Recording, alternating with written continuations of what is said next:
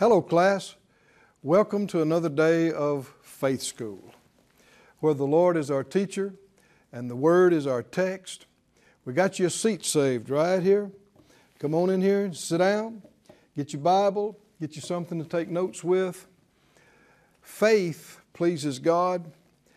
It's the way we overcome. He wants to teach you and I how to come up to a higher place. So let's pray. Let's release faith. Let's believe the Lord, see things we hadn't seen before, to be reminded of anything that we've let slip, and of the things we're seeing, to know how to integrate it into our lives, to know how to put it into practice and see changes immediately. Immediately. You can see results before the day's out. That's what kind of God we have. So let's release faith. Let's pray. Father, in Jesus' name, all of us joined together all over the world, coming together by these media, releasing our faith, asking you for the exact utterance and anointing and direction for right now. Only you know what every one of us in every part of the world need on any given day and time and situation. And it is so amazing that you can minister to all of us simultaneously and so effectively and powerfully and wonderfully. We ask for it, just what you know we need right now. And we purpose to receive it and be doers of it and give you the glory for every good thing that happens in our life as a result. In Jesus' name, amen. Thank you, Lord. Let's go to Romans, the first chapter, and look at Scripture that we have looked at before. Now, if you're just joining us for the first time, we've already covered previous lessons, previous classes, and you can see online at the appropriate link the previous ones and go back and get them. And they don't take that long, and one builds on another. And you'll be able to catch right up with us. And these guys here are really sharp and quick, so you don't want to let them get ahead of you. You have to stay on it. And then we'll all be growing and developing together. We learned in previous lessons from Romans, the first chapter, the 17th verse, that in the gospel, in the good news, that's what it means therein refers to the gospel, is the righteousness, God's rightness, revealed from faith to faith. Everything God does is right. All of His ways are right. And all of His right ways and things are revealed in the gospel. But just because it's revealed, that doesn't mean you'll get it or you'll understand it. We receive this revelation by faith. And as our faith grows, we see more. We understand more. Some people who think they're very intelligent have decided, God doesn't exist and the Bible is just the work of men, just another great literary work that really has no bearing on our present generation. And so if they read it, they don't see anything that means anything to them. And so it's just an old book. And so it seems that what they believe is confirmed by their lack of experience. But the truth is, if you don't believe in these words, you won't get anything out of them. If you don't show respect to the Creator who spoke these words, show some respect and reverence, to you it'll be a closed book.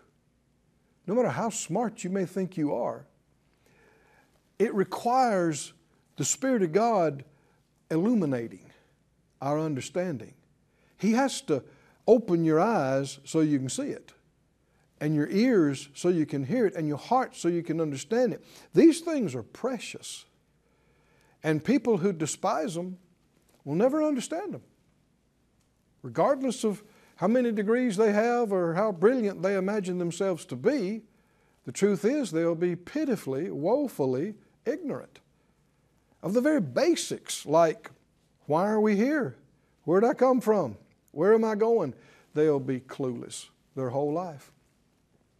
But if you'll just begin, the Bible said, the fear of the Lord, or the reverence and respect of the Lord, is the beginning of knowledge, understanding, wisdom. That's where it starts. You don't get a lot of knowledge of God. It doesn't start by you being smart. It doesn't start by you being studious. It doesn't start by you being educated. It starts by you having faith, by you believing. Faith is not knowledge. Believing is not understanding. Faith is a spiritual force. Faith is of the Spirit. The Scripture says, with the heart man believes. You don't believe with your head. You don't believe with your intellect. Faith is not of the mind. Proverbs 3 said, trust in the Lord with all of your heart, and don't lean not to your own understanding. So the understanding and the heart are not the same thing. You don't believe with your head, you believe with your heart. Faith is a force. Faith is a choice. You don't believe when you finally figure it all out. You choose to believe, and then, only then, you'll begin to see. You'll begin to understand, and the stronger your faith gets, the Bible just keeps opening up to you. If your faith is much stronger tomorrow than it is today, then you can read the same scriptures you got blessed with yesterday, but you'll see all kind of things the following day with greater faith that you didn't see before. It was there. Why didn't you see it? It's revealed. How? Class, said out loud with me. From faith to faith. That's how the things of God are revealed to us. So this answers a lot of questions of people who say, well, I didn't get anything out of that message. I've read that and I didn't get anything out of it. Well, you're just telling off on yourself that you had no faith, no respect for it. You weren't expecting to get anything. The Faith Life churches, Branson and Sarasota, and everybody that joins with us, we read a chapter every day, Monday through Friday. And we read the same chapter. And we talk about this. Why do we do it? We don't do it as a side thing. We want to do it when we're fresh, not when we're worn out at the end of the day. And we don't want to have anything else going on. You need to silence your phones and turn off the TV, and you need to focus on it. Show it respect. And even before you ever start reading that chapter, you're expecting to see something good. You're expecting to hear something that's going to bless you and get answers and open up things that had been closed to you. What is that? That's faith. That's faith. And the more faith you do it in, the more you get out of it. And it's a cycle. Because how does faith come? It comes by hearing. Hearing by the Word. So you read it in more faith, and then you're hearing it, you're getting more revelation and more faith. Then you read it in more faith than you did the other time. Then more light comes. Can you see what we're talking about? There's no end to it. You'll get more life, more light, more excitement, more answers. But the moment you get lax and whatever, I'm too busy. No, it's not too busy. It's too little respect for the Word. It just doesn't have the place in your life. I don't have time for it. It's not a matter of time. It's a matter of lack of respect, lack of importance, which is lack of faith. And so if you go, all right, I'll do it, well, you're not going to get much out of it because you're not expecting much out of it. Little faith. Little faith, little revelation. Strong faith, a lot of revelation. Can you see this, friends? What do you say? Look at it again. Romans 1:17. In the glorious gospel, the best news we've ever heard, never will hear, all the things that are in the gospel, all of God's rightness, all of His right ways and right things are revealed from faith to faith. So every day we ought to be in, every time we go to church, every time we read our chapter, every time we pray, we should be endeavoring to do it with more faith this time than we did the last time. Listen, I've gotten some great things.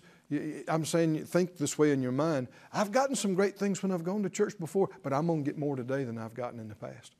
Man, I've gotten a lot of good things when I read my chapter, but I'm going to get more today than I have last week and last year. I'm going to get more. Why? From faith to faith. As it is written, the just shall live by faith. We saw in previous lessons, this phrase is found multiple times. It's found in the Old Testament. It's found in Hebrews. It's found in Galatians. It's found here. Exact same phrase. The just shall live by faith. And you can begin to see in talking about going to church, hearing messages, reading our chapter, praying. Faith is not a set of beliefs, a set of tenets. These are the points I believe in. Faith is not a theological position.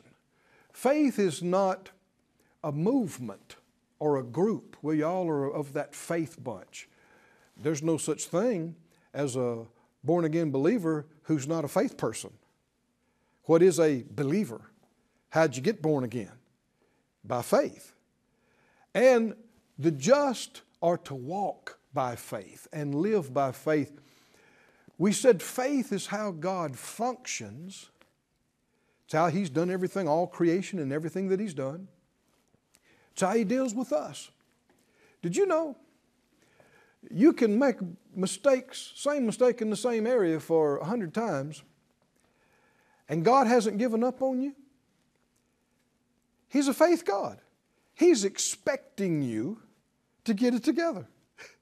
He's expecting me to overcome. He's expecting us to rise up. He's got big plans for you and me past this life.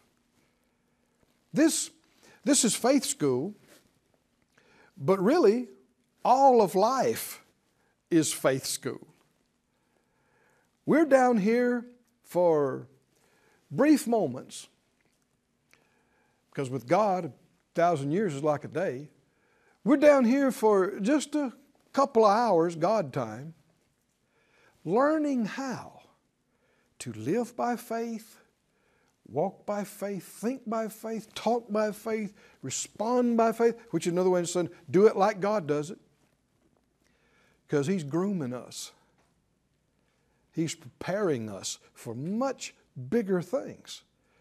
We are foreordained, predestined to rule and reign with Him in His eternal kingdom. Now, we can say that and it sounds wonderful, but we really have very little idea how wonderful that is. So you just have to take it by faith. That is wonderful. And get excited by faith. But no need to focus so much on that, because we got to make it from here to there. How do we get from one place to the other? You walk, you take steps. How do we do it? We walk by faith. We got to live today and we got to live tomorrow. How are we going to do it? The only way to do it successfully is to live by faith. Go with me, please, to Galatians. We looked at this previously, and we want to look at it again.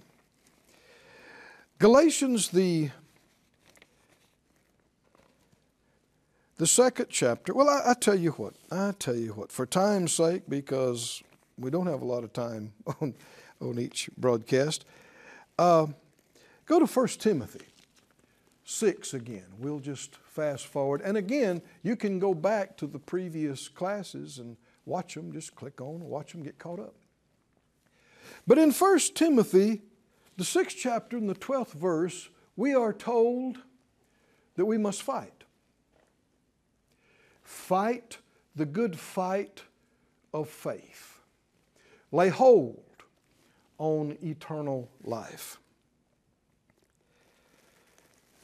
I was ministering to a lady one time who had a serious physical problem, and the doctors had told her that there was no cure, there was no treatment. And so I was talking to her about, resisting the symptoms and fighting the good fight of faith. She started to cry. She said, "I don't want to fight. I'm not a fighter." I said, "Well, I'm sorry, dear. The only option to not fighting is being destroyed, being defeated. We live in a harsh environment, this place called earth. We have enemies, the devil and his cohorts, always coming to steal, kill, and destroy. And if we don't fight the good fight of faith, we'll be consumed. We'll be destroyed. The enemy is he's cruel. I mean, he is totally cruel. But we're not helpless, hapless victims. The greater one is not the one who's against us. The bigger one, the stronger one, the wiser one, the greater one, the Bible said, is in us. Greater is He that's in me than he that's in the world, the Scripture says. But it's still our decision whether we fight or we don't. We talked about this on a previous class. People say, well, just let go and let God. And that can sound good when you're tired. And you think, well, that's right. I can't do it. And that's true. You can't do it. You can't heal yourself or meet your needs. So why do I even try? I mean, it's just all up to God whether it happens or not anyway, right? Wrong. No. We have our part. Faith must lay hold of what grace has provided. I've seen in the past almost 40 years of ministry some amazing healings and amazing deliverances. I'm thinking of two ladies right now, different cases, different parts of the country, that had considered terminal cancer. They said their bodies had been so ravaged and their organs so destroyed, all they could do is give them something to help with the pain. And this one lady, that was, in this one case, that was 50 years ago. She's still alive and healed today. The other one had been about the same length of time, 40 years or so. She's still alive today. But both of these ladies that I'm thinking about, they had something in common. And something in common with every person I've seen that's received great miracles like this. They were fighters. Fighters. Come on, read it out loud with me again. Do what? Fight. The good fight of faith. And do what? Lay hold. Religion, man's traditional religion, will teach you to be a beggar, not a fighter. Will teach you to plead with God. Please, please heal me. Please heal me. Please, God, meet my needs. Please, God, heal my baby. Please, God, please, God, please, God. But the Lord never told us to beg.